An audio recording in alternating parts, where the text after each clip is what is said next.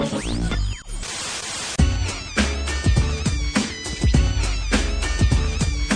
to the Danny Picard Show, Monday, September 14th, 2015. As always, broadcasting from the Beantown Athletics Studio in Dorchester, Massachusetts. Beantown Athletics, the only in-house union screen printer in Boston, specializing in custom uniforms and business apparel.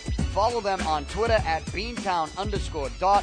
Also on Facebook, Facebook.com/Beantown Athletics, and on Instagram. Swing by the shop on Granite Ave in Dorchester, or give them a call, 617-282-4181. That's 617-282-4181. And make sure you tell them I sent it. And when you do come by, bring your skates, the best skate shopping in the New England area right here at Beantown Athletics. Hockey season is right around the corner. Rinks are opening very soon. Some of them might even have already opened for you. Maybe your men's leagues have started. Maybe your kids are playing youth hockey. Maybe you're still lacing them up, high school, college, what have you. Come by to Beantown Athletics. Bring your skates, and they'll get the job done for you. And again, when you come in, tell them that I sent you. And tell them that, you listen to Picks every Friday. Because if you did listen to Picks on Friday for week 1 in the NFL, you would know that I went 3 for 4. Now, if you're just listening for the first time today and you don't know what Picks are, I'll tell you. Every Friday, I give you 5 games with the spread for the NFL upcoming weekend. I don't do the Thursday night game. I'll give you a prediction for the Thursday night game on Thursday's podcast. But on Friday's podcast, that is officially where Picks takes place. In case you're wondering for the origin of that, again, I'm Danny Picard, the host of the Danny Picard Show. My nickname that was given to me a long time ago from an old hockey coach way back in youth hockey is Pick. So that's why we call him Picks. And again, I give you 5 games every Friday with the spread. And I gave you 5 games. One of them is the Monday night game. It's Atlanta tonight over the Eagles in Atlanta, Monday Night Football. During this week 1, you're going to get 2 Monday Night Football games. You're going to get this Atlanta-Philly game. That's going to be the first one. And then the late game tonight is going to be Minnesota in San Francisco. The spread of that game is 2. The Vikings are actually 2-point favorites in San Fran. And if you listen to my season predictions on Friday, which I also gave you to go along with Picks, I think very highly of the Vikings this season. I think that the Minnesota Vikings are going to be a team that when it's all said and done, they're going to be in the playoffs. They're going to be one of those 2 wildcard teams in the NFC. My other NFC wildcard team, as I told you on Friday, is Detroit, the Detroit Lions. Now, I was, for the 4 games in Picks that took place yesterday, again, I have my 5th game tonight, the Monday night game, the Atlanta-Philly game, and I took Atlanta +3. Okay, I'm not buying into all this Eagles stuff. I'm just not. I look at the players that they got rid of. All right, after the McCoy trade, they end up bringing in DeMarco Murray. I get that. I'll never understand, why Jackson doesn't play for them anymore. I just don't. I don't understand some of the moves that they've made. They bring in 17 quarterbacks. Sam Bradford, you're going to put your money on him being healthy all season. I'm not going to do that. So I don't buy into this Philly thing. And I'm under the belief that, Chip Kelly, I don't know. I feel like he tries to reinvent the wheel too much to the point where he could possibly see himself out of a job in a couple of years. I honestly feel that way about this Eagles team. I'm going to take the Falcons tonight in their own building, +3. So that was my 5th pick. And I'm sticking to that one. I obviously can't change it. But the 4 that I picked that played yesterday, I only got 1 wrong. Let's go to the ones I got right first. I got the Dolphins correct. I told you to take the Dolphins at -4 in Washington against the Redskins. So I got that right because the Dolphins end up winning that one 17-10. And then I gave you Carolina in Jacksonville. The Panthers, I don't see them going to the playoffs this season, but 3.5 point spread in Jacksonville for Carolina, I just thought that was way too low. And that the Panthers not only would win in Jacksonville's not a scary place to play, they would beat them by more than 3.5. That's exactly what happened. Carolina won 20-9 in this one. So I covered there with the Panthers being a 3.5 point favorite. And then I also covered, which was, unless you're a big defensive guy and a field goal guy, and or an interception return for a touchdown guy, you didn't like watching that Broncos-Ravens game yesterday. The Broncos, they end up winning this game 19-13. The only touchdowns that were scored were interceptions that were returned for touchdowns. First, Peyton Manning threw a pick six, and then Flacco threw a pick six. Aqib Talib's pick six ends up winning the game for the Broncos, ends up being the game winner. But the Broncos win by 6. They were 5-point favorites. I told you the Broncos would win by more than 5, and they did. So, look, it didn't look the way I thought it was going to look, but I still cover. So I covered with the Dolphins -4. I covered with the Panthers -3.5, and I covered with the Broncos -5. The one game yesterday I did not cover was the Lions +3 in San Diego. And I mean, in the midway through the second quarter, I stopped paying attention to that game because I'm going, all right, Detroit's not going to blow this. What did they have, a 21-3 lead?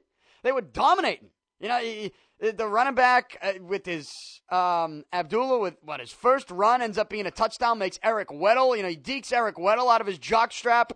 I mean, everything looked like it was clicking for the Lions. I told you I have the Lions as that other NFC wildcard team to go along with the Vikings this year. I think Detroit's going to have a very good season. You go into San Diego, you get a 21-3 lead. You got to hold on to that. That's as bad a loss as any team had this weekend in the National Football League. Detroit loses this game 33-28. That's an awful loss if you're the Lions. It's also an awful loss for me and anybody who listened to me with picks because I told you the Lions would be +3 in San Diego. I lose this one. The 3 points almost covers, but it's almost isn't good enough.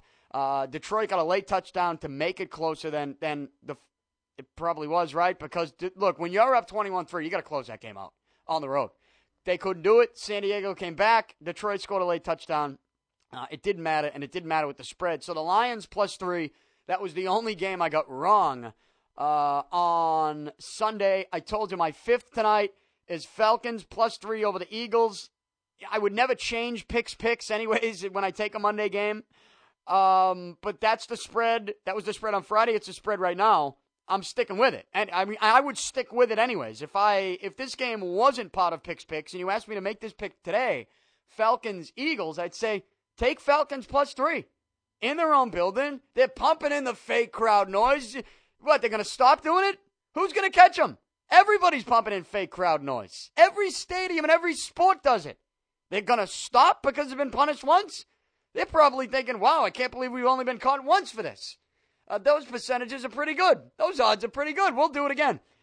Either way, I'm not trying to tell you the Falcons are going to be the superpower team. I just don't believe in the Eagles as much as maybe some other people do. I don't. So in Atlanta, it's going to be loud in there. Whether it's real crowd noise or fake crowd noise, it will be loud. And the Falcons are getting 3 points. I'll take Atlanta. Okay, I'll take Atlanta to win the game. That's what I think tonight. So if I can end week 1 of picks 4-1, right?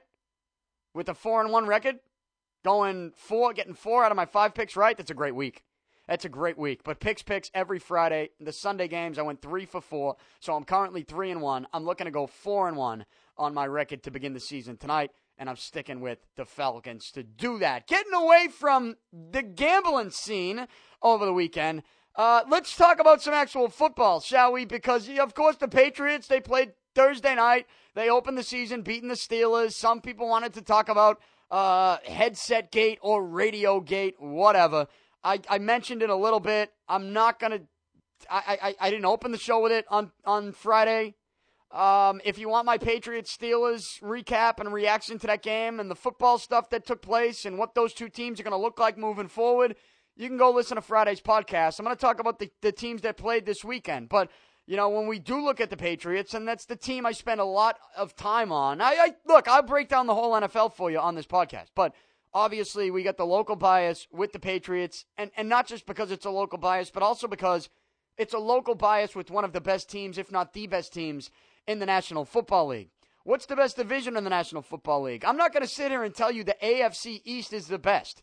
But I will tell you, they put on quite a show yesterday to at least be in the conversation of best division in the AFC. certainly. Or one of the best divisions in football. Right? Because I mentioned the Dolphins. They go into Washington. That was kind of a blah game, wasn't it? I don't think the Redskins are going to be any good.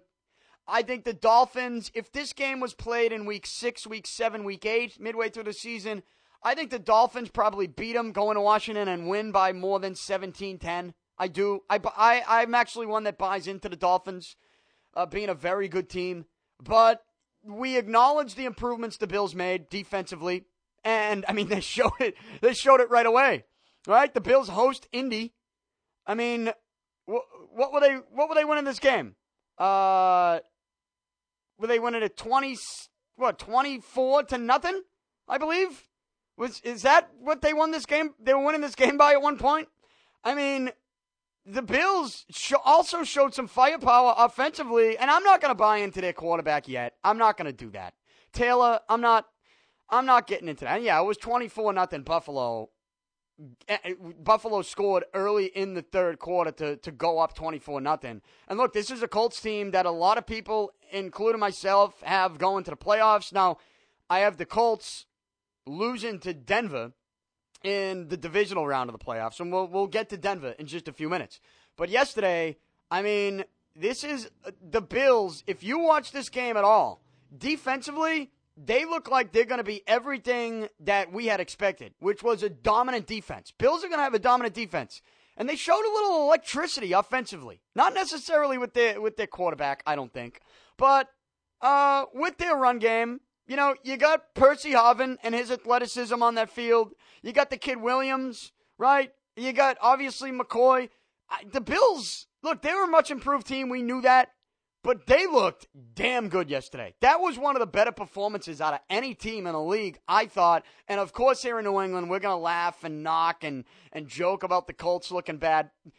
Look, Andrew Luck said it after the game. He's not going to panic and about one game. I think the Colts are going to be just fine. And I still think, even watching that yesterday, the Colts are going to win their division, right? I really think they do. The Colts are going to win their division. So they lost to a good Bills team. And I think when they look back on that loss, they're going to say to themselves, week 1 in Buffalo, on the road against a good Bills team, that won't look like a terrible loss at the end of the season. I really don't think so. So the Bills impressed. You get the Jets. You know, they're at home against Cleveland. I was thrown off a little bit at first. There were times where I thought this game was in Cleveland. But anyways, Manziel gets into this game in the middle of the game, and he's losing the football. He's getting hit. He can't hold on to the ball. The Jets had a couple game-changing plays. Brandon Marshall made one of them, right? Fitzpatrick throws an interception on the left side, down inside the 25, I believe. Brandon Marshall, as the guy who intercepts it, goes to run with the football. Brandon Marshall from behind him comes from behind and just grabs the football out of his hands and takes it back and gives him possession. First down, Jets. That's one of the better plays of the weekend right there. And the Jets beat the Browns 31-10. I don't want to look at this first week and say, all right, we're going to crown this the best division in football. But certainly they did some things, and the team showed us, at least showed me, the improvements that we expected in week 1. There were no letdowns there, right? With the way these two teams had improved this offseason. They at least showed that it's going to be a good division. It's not going to be a shit division. And that then gets into the conversation of Patriots. You know, they're going to Buffalo next week for week 2. And when I gave you my Patriots predictions that they would win the division, and I told you on Friday the Patriots are going to play the Cowboys in the Super Bowl and the Patriots are going to beat the Cowboys in the Super Bowl, I gave you the regular season breakdown. And I told you the Patriots would go 12-4, win the division at 12-4, and be the 1 seed in the AFC. And one of their losses would be week 2 in Buffalo. And there isn't anything that happened, whether it was Thursday night in the Patriots game or yesterday in this Bills game, that makes me believe I should change my mind on that. And look, I'm not taking that as that's not going to be a knock on the Patriots. Again, I think the Bills are a damn good football team. And defense, you can win, especially in your division, with the type of defense that you saw from the Bills in this game, really, especially in the first half yesterday.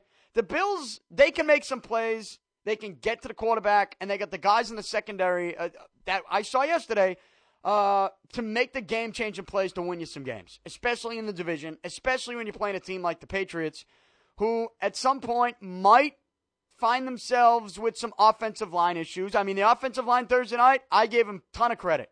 The undrafted rookie free agent center for the Patriots, all the credit in the world to him and the job that he did. Phenomenal effort.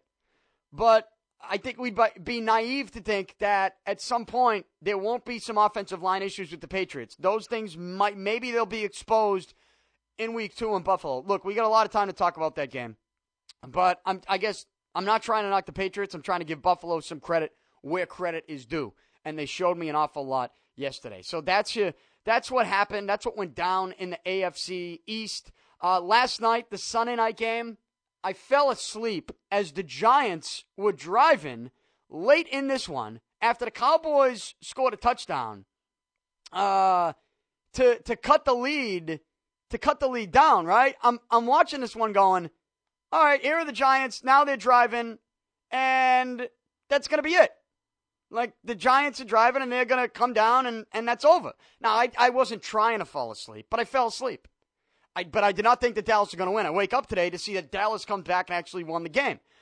Look, Dallas scored a touchdown. They were down 23-13, and they come back, and they score a touchdown to cut it 23-20. But then the Giants get the ball. They run 13 plays. They go 79 yards down the field.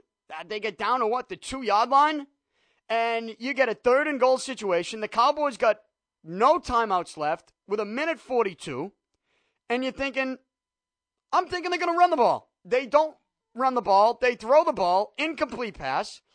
And you give the Cowboys the ball back, and you spot them an extra, 30 seconds, 35 seconds?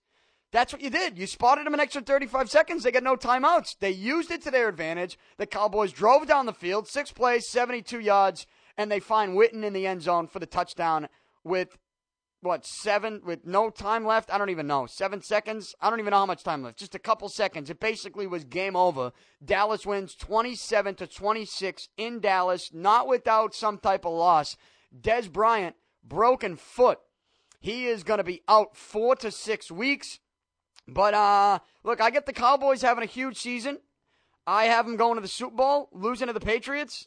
Tony Romo, 36 for 45 yards in the air, 356 passing yards, 3 touchdowns, threw 2 interceptions.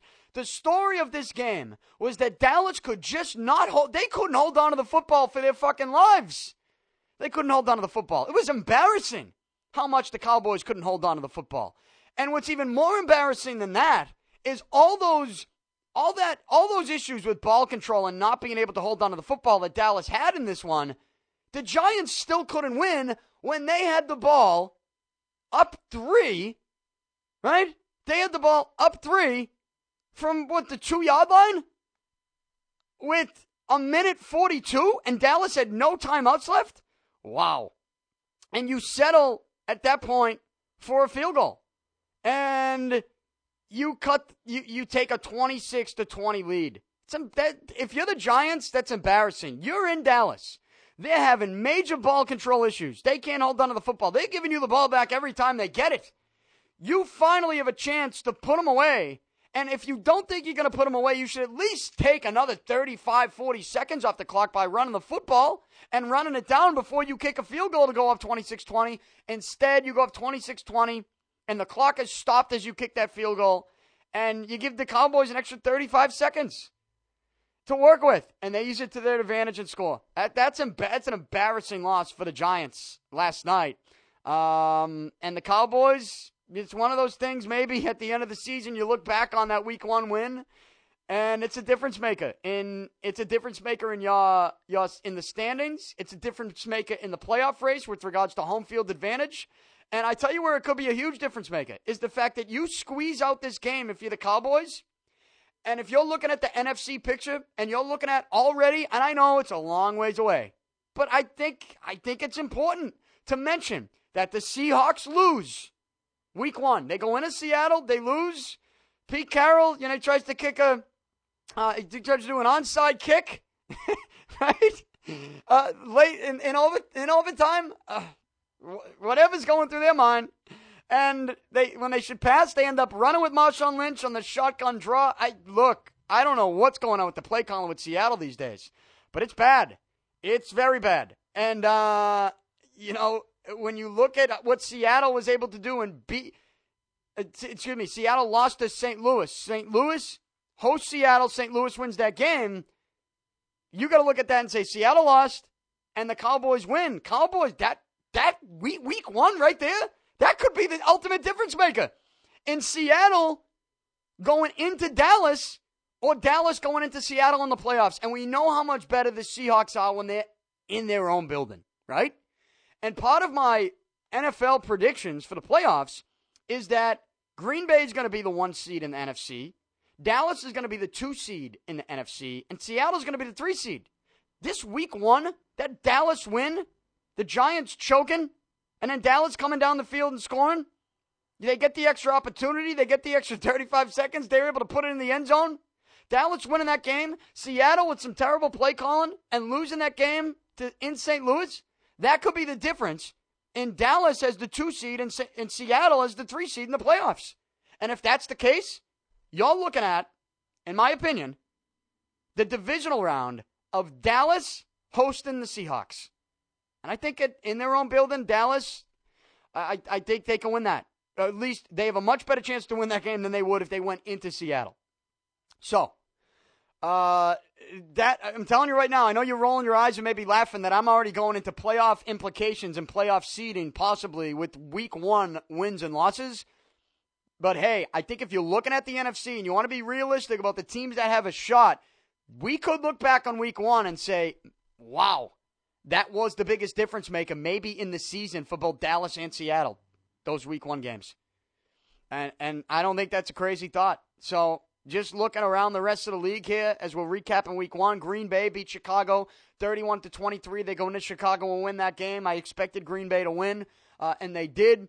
Kansas City, they go into Houston to beat Houston, and Kansas City led this one big early on. Alex Smith, I think he's underrated in this league. I really do think Alex Smith is underrated in this league.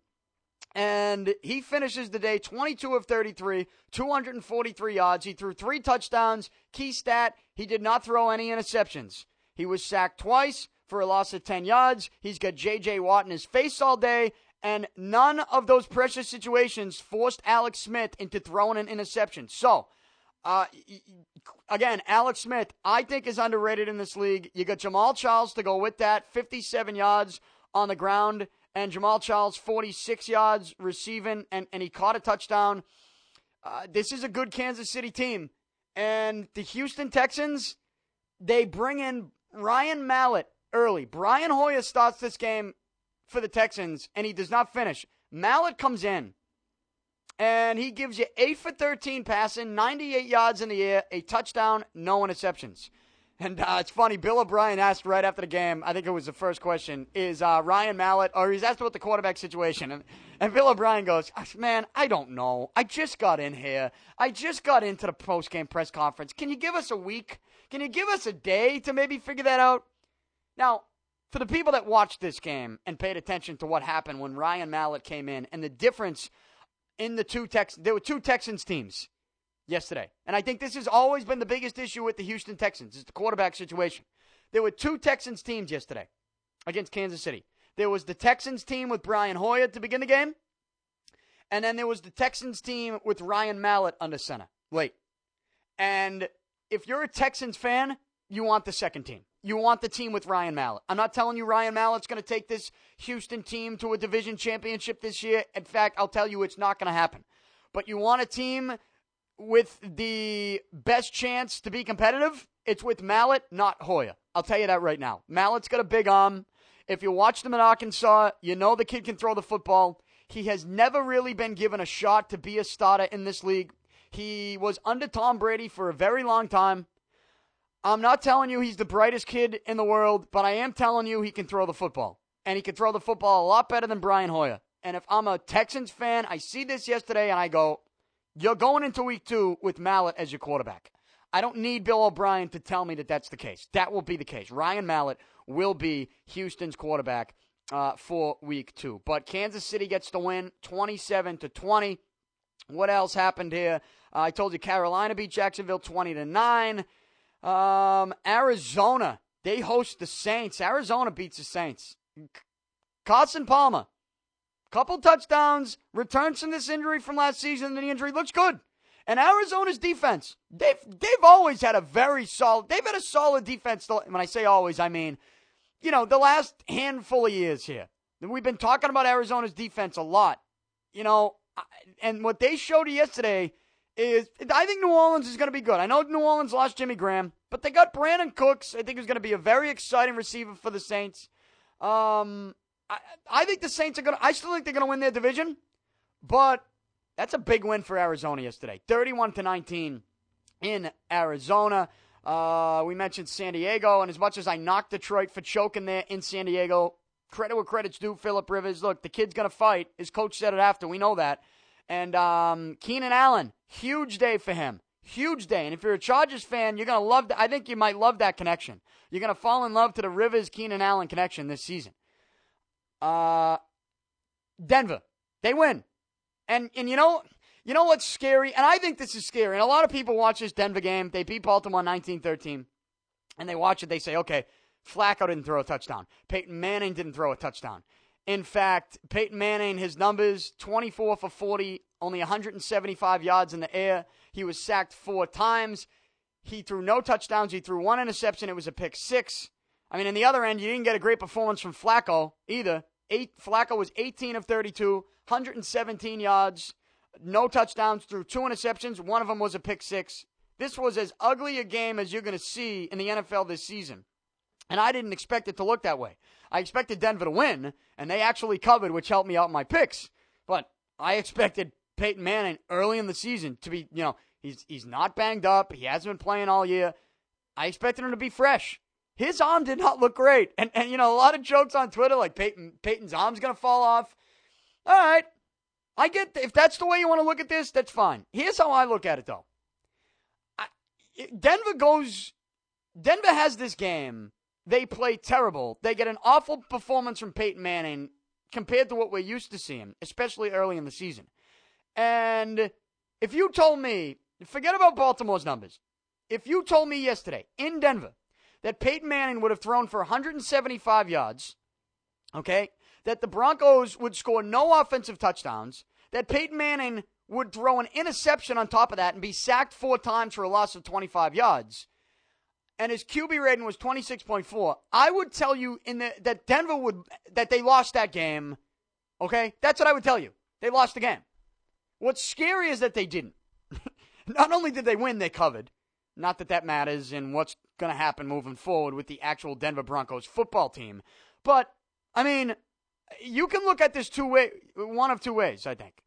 You could look at it and say Peyton Manning's arm looks terrible, and that's the way you think he's going to look all season long. Or you could look at it and say Peyton Manning's not going to look that bad all season long, and the fact that he looked that bad and the Broncos offense looked that bad and they still won a game against the Ravens team that I think is going to be pretty good this year, then that's a scary thing. I think that's a scary thing. That's the way I look at it. The rest of the division, yeah, maybe you're scared of it. Scared of the Broncos. But Broncos win it. As bad as it might have looked and as much as people want to knock them, Denver's still 1-0. Okay? So I don't know that it's going to look that bad offensively for Denver the rest of the season. And to me, that's a scary thing. That you can still play that bad, look that bad offensively, and win the ballgame. Baltimore, they had a loss that's more than just on the scoreboard. They lose Terrell Suggs. He is done for the season after tearing his Achilles.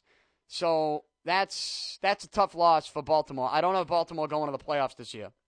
But even if I did, you look at the Suggs loss and you say, all right, that's. He sort of is he's their guy on defense with regards to, heart and soul type of guy. You know what I mean? I know we don't like him here in New England. He's a loudmouth. And, it's sickening. There's people people say, oh, I don't like rooting for people to get hurt. But Terrell Suggs, I'll root for that. See, I don't like Terrell Suggs. I don't like him at all. I hate when he runs his mouth. But I'm not going to root for the guy to get hurt. And I'm certainly not going to cheer when he does get hurt and tears his Achilles and is out for the season. I'm just not going to do that. So, it's a tough loss for Baltimore, both on the injury report and on the scoreboard. Denver wins 19-13. And then, of course, you get Cincinnati.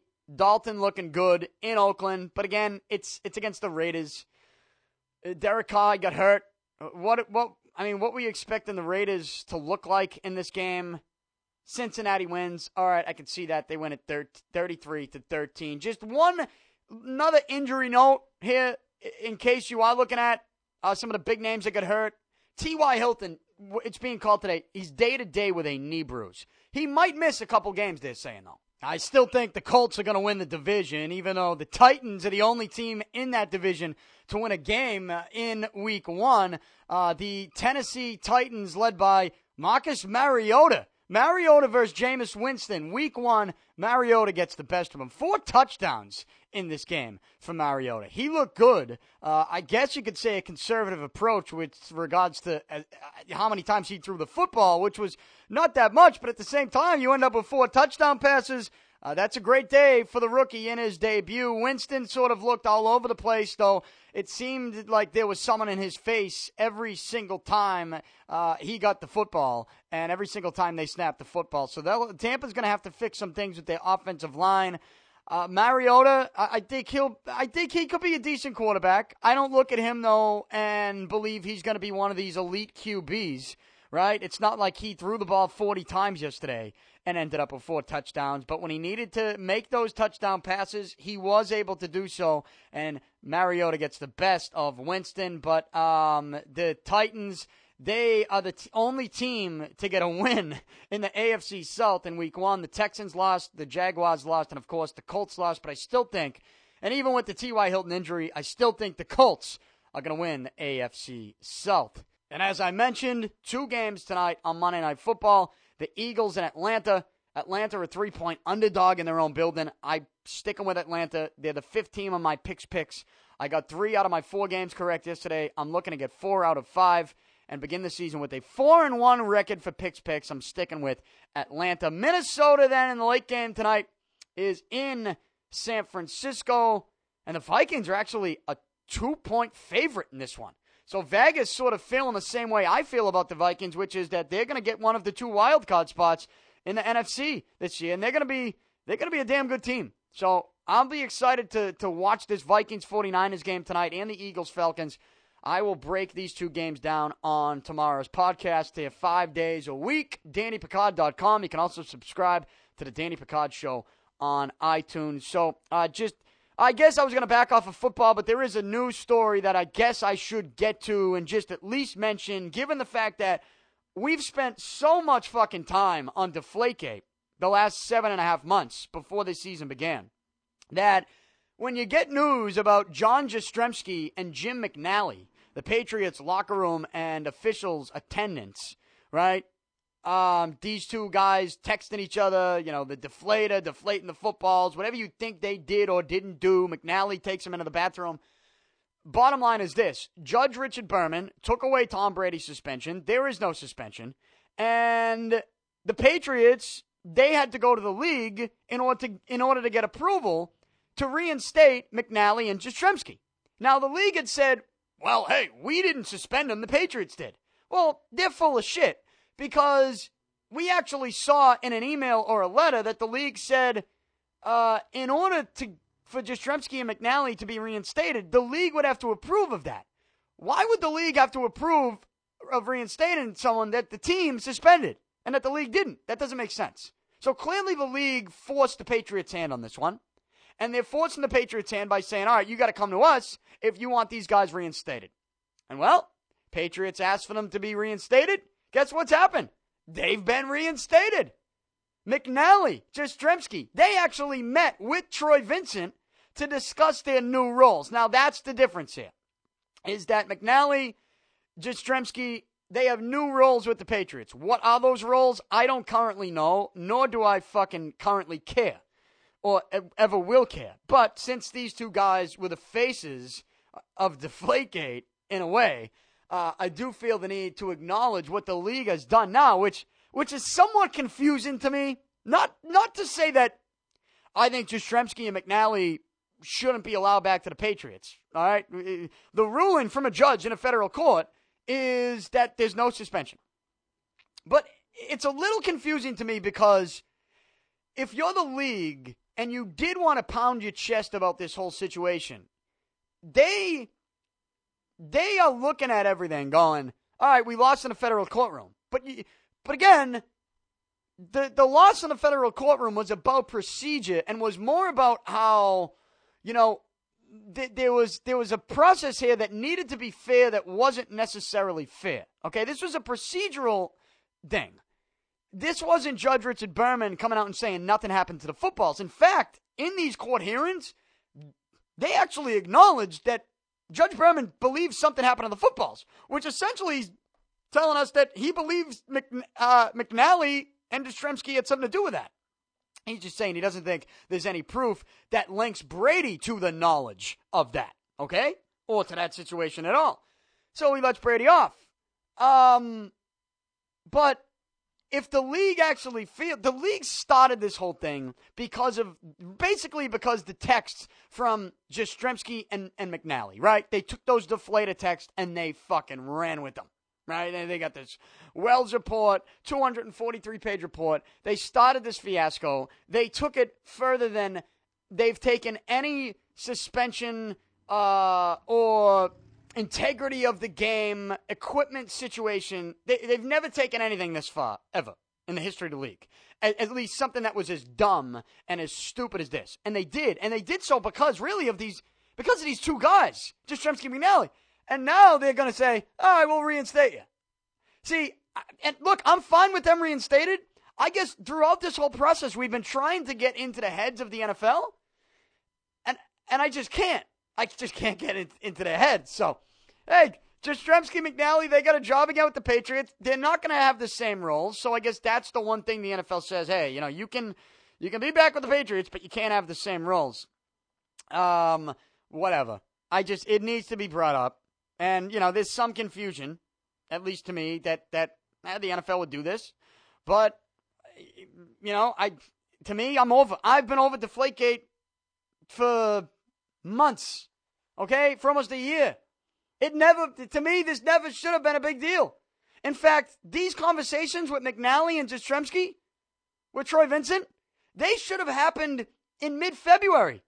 And they should have said, well, we think you two should have new roles based on the suspicions that we have, and we'll find the team, and we'll slap them on the wrist, and it's over. Let's move on.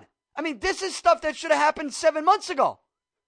So, everybody got so worked up about Deflategate, and I thought it was embarrassing for the league. It made Roger Goodell look like a fool, and I'd love to just move on. So hopefully these two guys can get their new roles and we can never hear or see about them again and we can just talk about football the rest of the season. I'd be fine.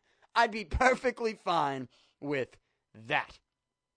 And when we're not talking about football here in the fall, we're talking about baseball. And of course the Red Sox are not going to the postseason.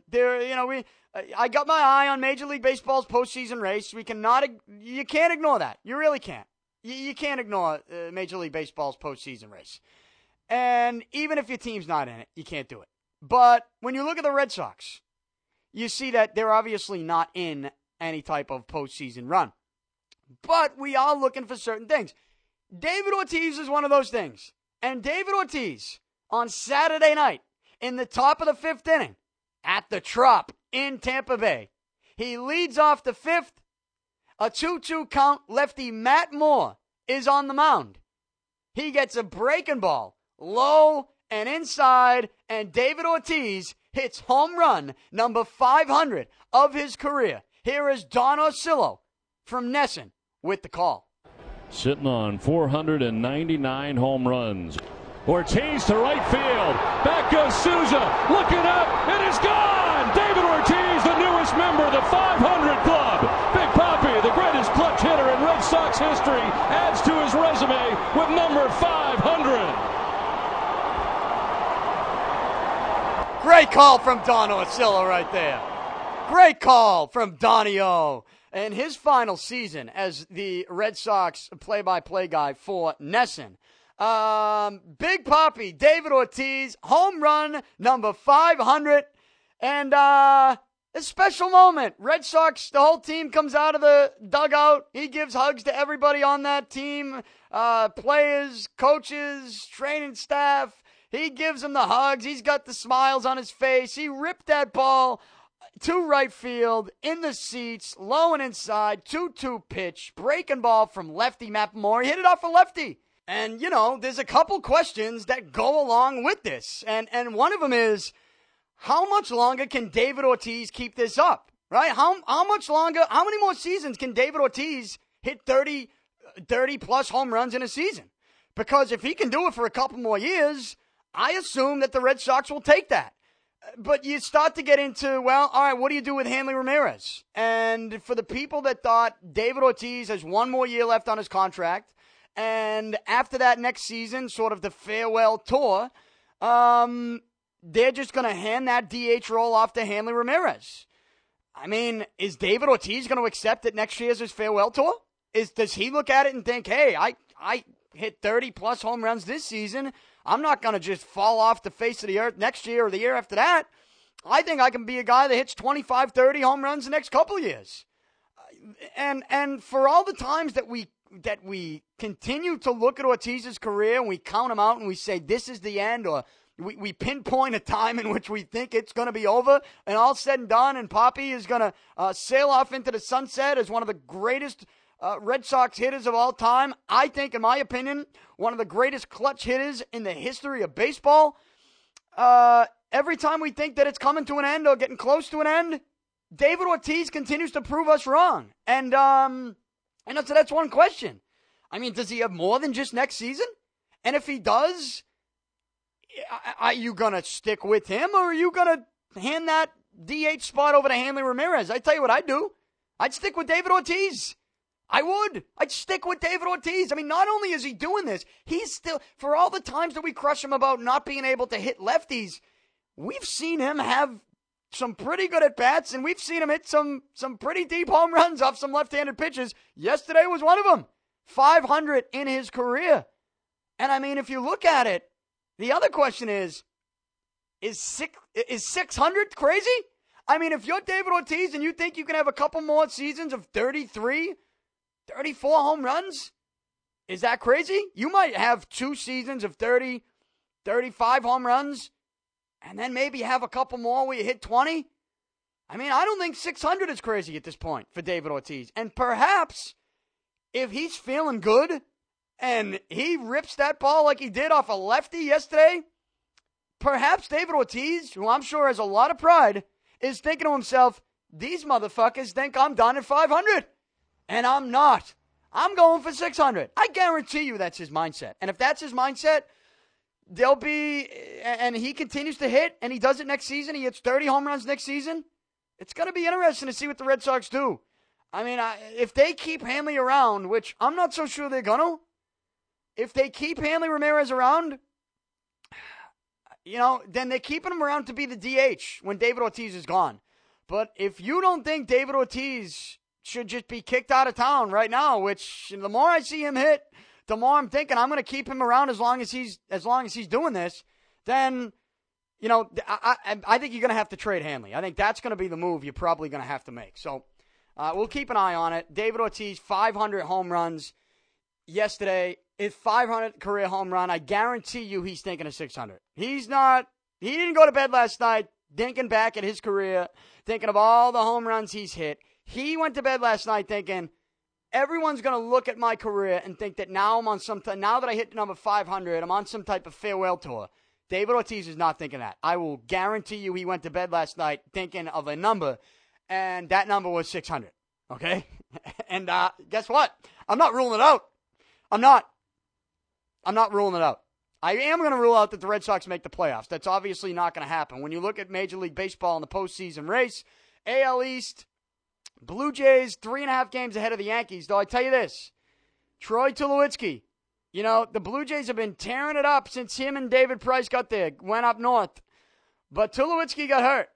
Troy Tulowitzki was injured. He collided with his teammate Kevin Pillar, and he has a crack in his shoulder. Is that what they're saying? Troy Tulowitzki cracking his shoulder. He's going to be out 2 to 3 weeks. He will not be placed on the DL, but keep an eye on it. All right? That's all I'm saying. Keep an eye on it. Teams have about 20 games left in the regular season, and if the playoffs began today, Blue Jays win the AL East. They're 3.5 games ahead of the Yankees. The Royals win the AL Central. They're 10 games ahead of the Twins, so the Twins still in a wild card race. The Astros would win the AL West, but they are only a game and a half ahead of the Rangers, 4.5 ahead of the Angels. The AL wild card standings, they look as such. If they began today, the Yankees would be hosting the Texas Rangers in a wild card game. But as I said, the Twins are a game behind the Rangers. The Angels are 3 games behind the Rangers. Cleveland Indians, 4.5 games behind the Rangers. Orioles and Rays 6 out, but too many teams ahead of them. I think it's going to come. I think if you're asking me to pick these two teams, I think that watch out for the Angels in the last 20 games. That's all I'm going to say. Don't rule out the Angels. Don't rule out that wild card game could be Angels-Yankees. I don't. I won't. I don't, and I won't. So, how about the NL? National League. Mets, 9.5 games ahead of the Nationals. What Yoenis Cespedes is doing right now, this guy is playing out of his mind. And the Mets, with 82 wins right now and 20 games left to go, they're 9.5 games ahead of the division. They are going to win the NL East. You got the St. Louis Cardinals, only 2.5 games ahead of the Pirates now, 6.5 games ahead of the Cubs, but I still think St. Louis is going to win that division. The Dodgers in first place in the NL West, 7.5 games ahead of the Giants. You look at the wild card standings in the National League. If playoffs began today, Pittsburgh hosts the Cubs in the wild card game. It's been looking like that for a while, and it's going to stay that way because the Giants are 7.5 games behind the Cubs. So unless the Pirates make a move and they take over the Cardinals, you're going to get that NL Central wild card playoff.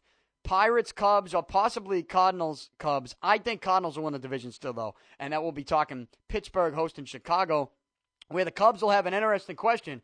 You know, are you going to start Lester in that game, or are you going to start Arrieta? I'd start Arrieta. I would. But that's the way it looks right now in Major League Baseball, so we'll keep our eye on it. Before I wrap it up, I gotta mention Rich Hill, who's been on this show several times. He's back with the Red Sox, and he's really a relief pitcher. He made his first start yesterday since 1999. 7 shutout innings, allowed 1 hit, only walked 1 guy, and he struck out 10 on 109 pitches. Now, no decision. The Red Sox win it in the 13th inning, scoring 2 runs, 2-0. But Rich Hill, how about a day for the kid? Comes back, Milton, Massachusetts native. He was with the Red Sox a couple years ago as a reliever. You know what? He was very good. Had some arm injuries, some arm issues. Bounced around to a couple different teams. Was in the minor leagues for, I believe, the Nationals earlier this season. Was released by them. Signed to the Red Sox on a minor league contract last month. Here he is getting called up, making a start. His first major league start since 1999. 7 shutout innings. Strikes out 10 and allows only 1 hit. And only walks 1 on 109 pitches. Rich Hill, quite the weekend and quite the story right there. So congrats to him. Maybe we'll try to get him on here the next couple days. But certainly, we got 2 big football games tonight. I will break those things down tomorrow. Thanks for joining me. You can get this show 5 days a week. DannyPicard.com. You can also subscribe on iTunes. Really, anywhere podcasts are available. Follow me on Twitter at Danny Picard. Like me on Facebook. All forms of social media. If you missed my NFL season predictions, please make sure you go listen to Friday's podcast. And if you want any type of hint as to what you get during the football season, you get my picks every Friday. Picks. And again, if I can get this one tonight, Atlanta +3, I'll begin the season with a 4-1 record. I'm just trying to make it worth your while to listen to this show and to listen to some of my picks. And at least, even if I lose tonight, I finish 3-2. I get 3 of my 5 picks correct. If you give me that every week, I tell you that's a good season with regards to picks. 5 games with the spread every Friday. Picks.